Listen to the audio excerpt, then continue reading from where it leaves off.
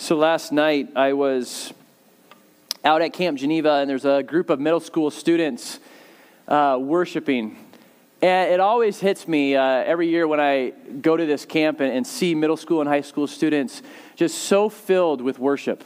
Sure, it is often, most of the time, fueled by various caffeinated beverages and sugary snacks.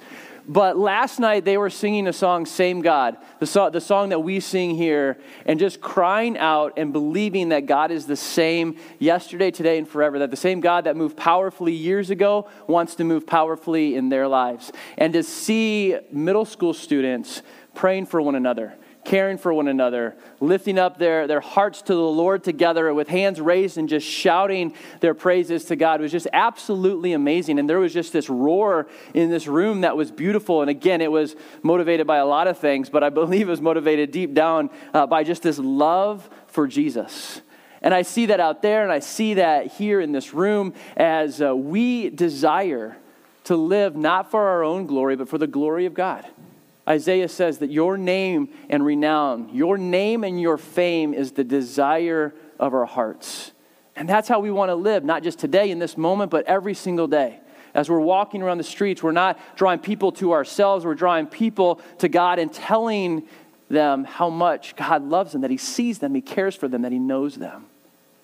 I think about that roar in that room, and it reminds me of a story I heard, and I may have shared this before, but a story I heard about a man who went to South Korea years ago. He went over to South Korea for business, to do something. He was a believer, and I think this was in the mid-1900s or even early 1900s. Went over to South Korea, and it was staying in a hotel.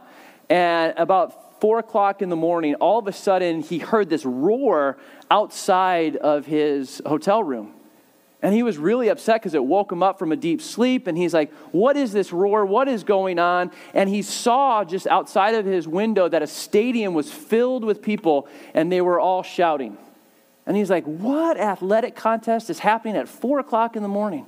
He tried to go back to sleep and put the pillow over his head and tried to sleep, but with no avail. He just stayed up. And when the front desk opened up later that morning, he went down and he goes, what was going on in the stadium at 4 o'clock in the morning? What sporting event was happening? And the person at the front desk said, oh, that wasn't a sporting event. That was the church gathered to pray. And I thought about that, and I'm like, the church gathered to pray. 4 o'clock in the morning, filling up a stadium in South Korea, crying out to God, doing this over and over and over again. And I think about that type of prayer, and I so admire our hearts for prayer, but I'm like, I haven't seen that type of fervent prayer in my life all that often. Sure, there's that type of passion in a stadium as people gather together and cheer on a football team and watch grown men in tight pants chase around a piece of leather on the field. There's people going nuts in the stadium. But like for the church coming together to pray like that, to have that type of prayer life. If you look at South Korea and what has happened in South Korea at the turn of the century, the 1900s, there was approximately 1% of their population were followers of Jesus. By the end of the century, by 2000, 20% of their population were followers of Jesus. That's quite a jump. And I just have to think like God hears the cries of His people and hears His people praying in stadiums, crying out, and God is going to be moved by the prayers of His people. And that shouldn't surprise us that all of a sudden it went from 1% followers of Jesus to 20%, and that doesn't even count the church and followers of Jesus who are part of the underground church. Last week, Mike did a great job teaching us on prayer, and he shared that the number of atheists went from 6% in America in 1991 to 25% in 2016. And in the age group between 19 and 29, 40% of people would say that they are atheists.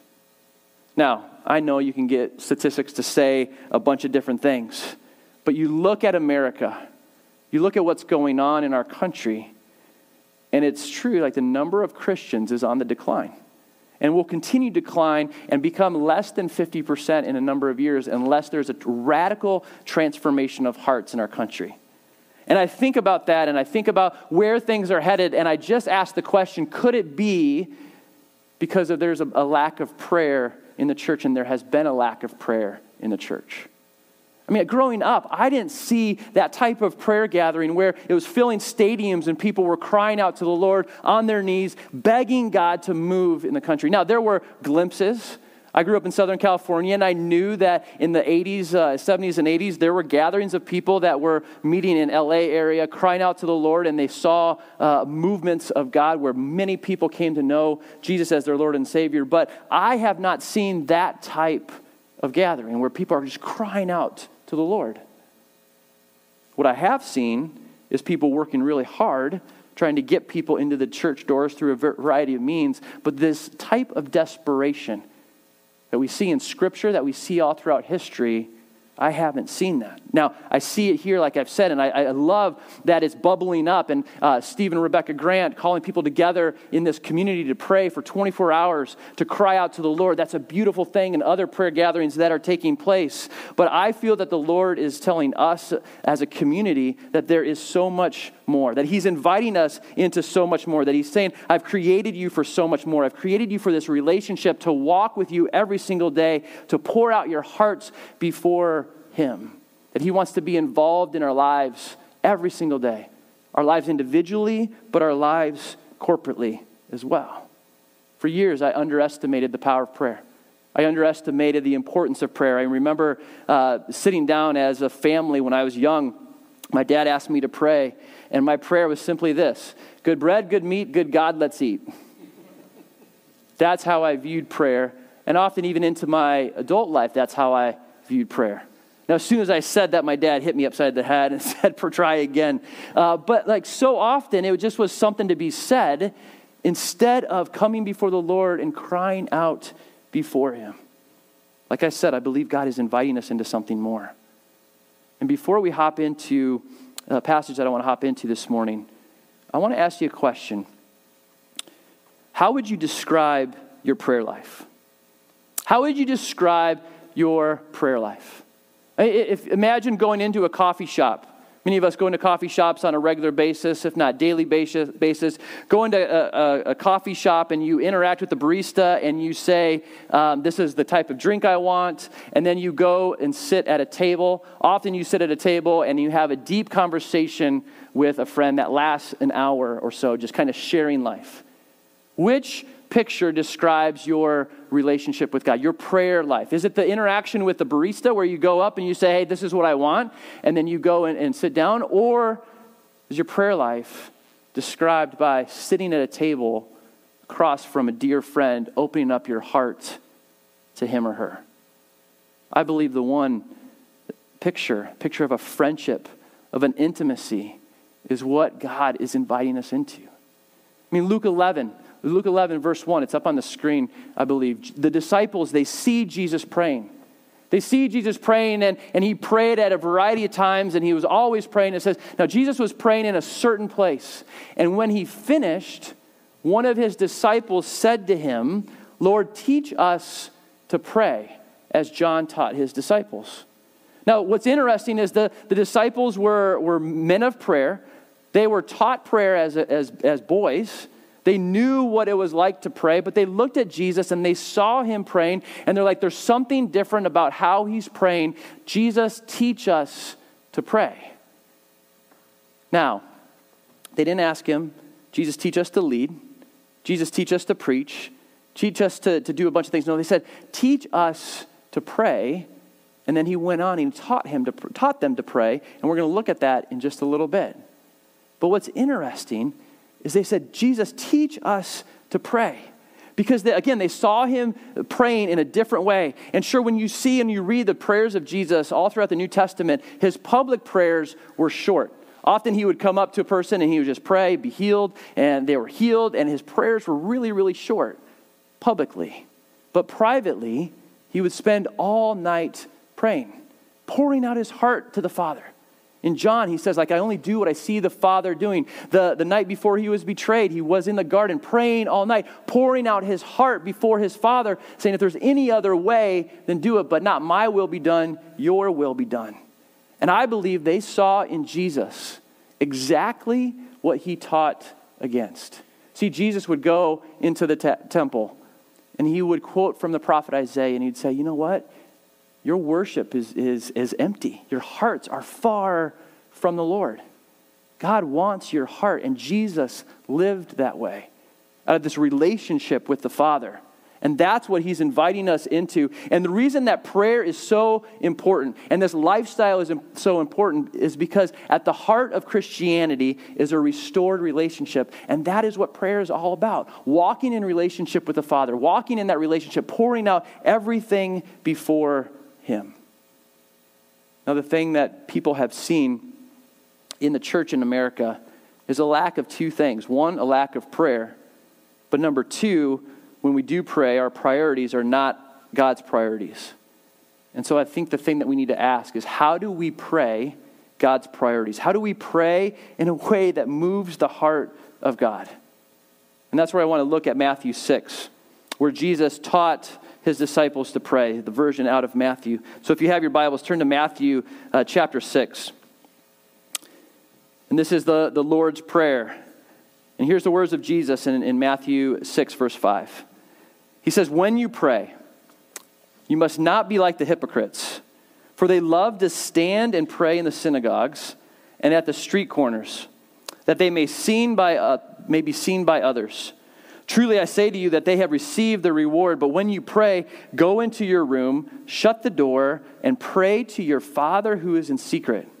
And your Father who sees in secret will reward you.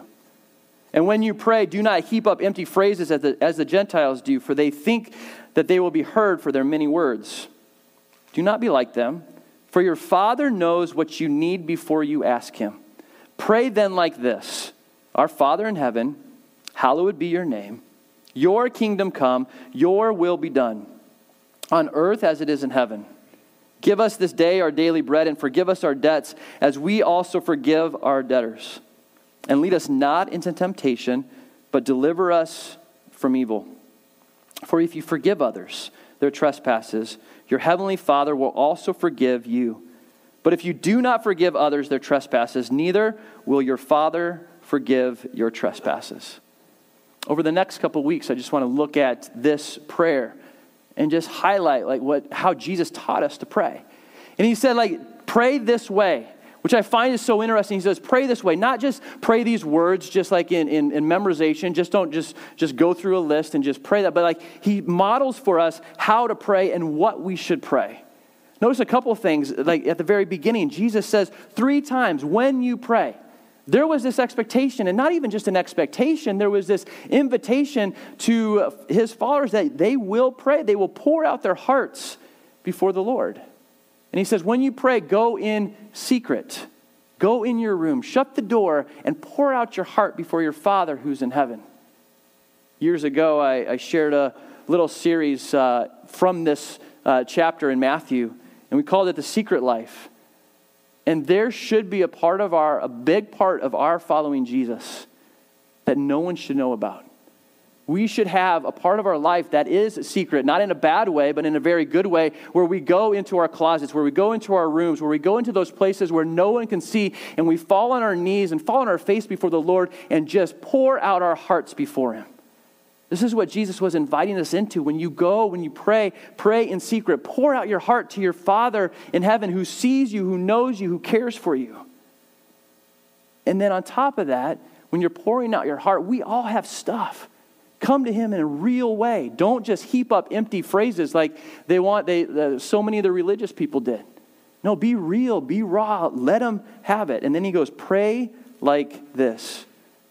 And then you look at the Lord's Prayer. You look at this prayer, and it is filled with phrases that just point to the depth of relationship that God wants to have with us. Look at how he starts. He says, Our Father in heaven, hallowed be your name. Jesus starts by saying, Our Father. Pray like this, Our Father. Now, addressing God as a Father wasn't something new that Jesus just introduced. This is seen throughout the Old Testament, but it is not the dominant way that people prayed in the Old Testament. In the Old Testament, the primary way that people related to God was as God, Lord, or they didn't even mention his name. There was a reverence that they had in coming before God. But in the New Testament and here in this prayer and all throughout the New Testament, you see that Jesus makes the primary way that we're to relate to God is as Father, is as Dad. Come to him and say, Abba, Dad, Daddy, this is what is going on. And so as we pray, like the first thing that we say is like, Father, this is what's going on in my life. You are my Father. I remember being on vacation a couple years ago and hearing people from another culture and seeing the kids run around and they were just giggling and laughing and they were interacting with their dad and they were just crying out, Abba, Abba, Abba, Abba. And I'm like, oh, that's the picture. That's the picture of prayer. That we're supposed to go up to before our Father and just say, Daddy, Daddy, this is what's going on. And this communicates so much. This communicates an intimacy that God wants to have with us. One that I think we not often think about because of a variety of reasons. Maybe a poor relationship that we had with our own dads. But God is inviting us to call him Father through the blood of Jesus, that we can come up into his lap and just say, Father, this is what's going on. A couple weeks ago, as we were in one of those training times and we were splitting up into small groups, and we were talking, and there were a number of guys that were saying, they're just sharing some barriers to prayer, why they don't pray. And some people said, and a number of people said, one of the biggest barriers to prayer is that we know the stuff that we have. We know the sin that we've committed. And we felt like our Father didn't want us to bring that to him. And so one of the barriers to prayer is a misunderstanding of the Father's heart. We don't view him as loving. We remember our sin, and we think about our sin, and we're like, well, he doesn't want us to come before him. And in that conversation, it came to the reality that we think about our sin more than our Father thinks about our sin. Because if we're in Christ, he doesn't see our sin. He sees Jesus. And he wants us to come to him. And one of the things that the enemy wants us to believe in our life, he wants us to believe that God is distant, that God is uninvolved in our life. In fact, if you go back into Genesis 3, where the serpent comes to Eve and asks the question, and the question is this: do you want to be like God?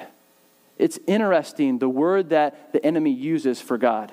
See, all throughout the Old Testament, the word for God or the phrase for God is Yahweh Elohim, which is still this powerful God. God is powerful, God is almighty, but also communicates a God that wants to be known, a God that wants to be understood, a relational God. But when the serpent comes to Eve, he only uses the word Elohim, which means just a deity, just a divine being that is distant, that is set apart. A kind of a tyrant. And I find it so interesting that the enemy still today, just like years ago, wants us to believe that God is not a father, that God is distant, that God is way off, that God is uninvolved in our life. And as we believe that, if we believe that lie, it prevents us from coming before our Father and just pouring out our hearts before him. See, I think so many people today think that God doesn't want to be involved in their life, that God is distant. But throughout the scripture, we see that is the opposite, that God is a loving God that cares for us, that wants us to come before him and pour out our requests before him, that God is a Father who loves us deeply, who desires that intimacy with us. And so Jesus says, pray like this: Our Father in heaven, hallowed be your name. Our Father who's in heaven. And who's our Father? He is the one who is seated in the heavenlies. He's the one who puts his feet on earth like that's his footstool. He's the one who the angels worship night and day. They never stop saying, holy, holy, holy is the Lord God Almighty. He's the one who created it all. And you know what? We get to look at him and say, that's my dad. And because of that, we are his kid, deeply loved. But I love this. Jesus says, pray like this: Our Father in heaven. And that word that we so often skip over is our. Our Father. We're not alone in this. We are in this together. We belong to a family. This is so neglected in our culture that focuses on the individual. We are part of a body where we belong, where we can be known and fully loved, and we can get a taste of that relationship that we have with our Father. We are part of something bigger than ourselves, and that is so important to remember. This week I saw this picture that someone posted online, and I thought it was interesting. Put it up there. says, if I'm a Christian, but I don't need the church, was a photo. And I was scrolling, and it hit me. Like, that's a powerful picture in so many different ways. First of all, I believe that the first step that people have away from God is to take a step away from the people of God. See, we are created to be a part of a family, to be in this together, to be able to pull one another up, to be able to pray for each other as you're going through difficult times. We are never intended to go through this life alone. We are part of a body, part of a family, so that when we say, our Father who art in heaven, it communicates that we are not in this alone. And so as soon as people step outside of the body of Christ, outside of the family, there is a risk for danger, that you're all alone and you're easily attacked. But I look at that picture, and at first I saw that little zebra in the forefront being chased by a lion, and I'm like, wow, that is what it looks like to step outside and to try to do life alone. But then it broke my heart to see all those zebras in the background just watching their little buddy being chased. And too often I think this is, like, not here, but like in other places, this can be the picture of the church. People step outside and they're like, oh, good luck, have fun by yourself. But does it break our hearts to a point where we see people trying to do life on their own, like being out there just facing the enemy by themselves? Does it break our heart to the point where we run and enter into that mess and say, we are in here with you, we're going to rescue you? I wonder, I don't know much about the zebra culture, maybe someone here does, but what would have happened if all of those zebras would have run in there and started attacking that lion and kind of like made a mess of it? Like, this whole picture of how Jesus taught us to pray, we pray our Father, is such a reminder that we are in this together. We are not alone. And so that's why this is so very important. So Jesus said, when you pray, start this way. Pray, our Father who art in heaven. You are my dad. I belong to a family. You are in heaven. You are all powerful. But what is the first thing that we are to say to our Father in heaven? Is not like, hey, I need this, I need that, I need all of this help. No, our first step, our first approach to God as our Father is to worship. It says, our Father who art in heaven, hallowed be your name, which means holy are you, set apart. You are worthy. There is none like you. This is where we start. See, and we live in this world, and when we pray like this, we live in a world where it's just like everything is vying for our affection and for our worship. And so as we sit in prayer and we say, God, you are holy, it's not like that he is empty and he needs our worship. He has everything that he needs.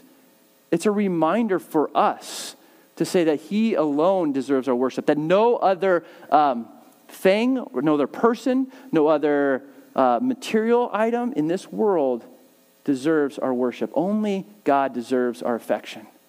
And so when we start praying this way, there is this defiant adoration that rises up and saying, I am going to live my life for the audience of one and worshiping one person and one person only, and that's my Father in heaven. See, so often I started the service this way. We think worship, we'll sing a couple songs and then we, get on with our life. But worship is so important that throughout the Old Testament, the armies, they went in. The first thing that they sent into battle were the worshipers. Worship does something. I remember in Acts 16, Paul and Silas in prison. And what do? They're not like complaining, sitting there criticizing what happened. No, they are worshiping. And that is how God wants us to start our prayer time with him, is just in worship. And so I want to challenge you this week. I want to challenge all of us this week to live a life of worship. Now, to lay down our lives and to serve others, but to live a life of worship in regards to our Father in heaven, to go to him every single day and saying, you are great. Maybe like this week, as you begin your day, begin with a song. Turn on the radio, turn on music, and just worship your heart out. Maybe if singing isn't your thing, maybe it's starting with a saying and saying to God, you are awesome, you are great, you are mighty. See, too often we come to our Father with a list of complaints or a list of needs when we need to just pour out our heart and give him thanks for who he is. And maybe it's gratitude. Maybe it's you just saying, God, thank you for this breath that I just breathed. Thank you for the life that I have. Thank you for the friendships that I have. Thank you for the body that I'm a part of. And then Jesus says, as you start that way, our Father who art in heaven, holy are you, hallowed be your name. Then we start praying. And what do we ask? We ask this, your kingdom come, your will be done on earth as it is in heaven. We'll pick up there next week and just like, what are the things now that we bring to God and saying, this is what we want? And he says, pray this way. Pray with your kingdom come, your will be done. Give up control of your life and invite the Lord's will into your life and saying, God, I want your will, not my own. And so what I want to do as we wrap up this morning, I want to invite Josh and Michelle and the team to come up, and they're going to sing the Lord's Prayer. Sing this song just called Our Father.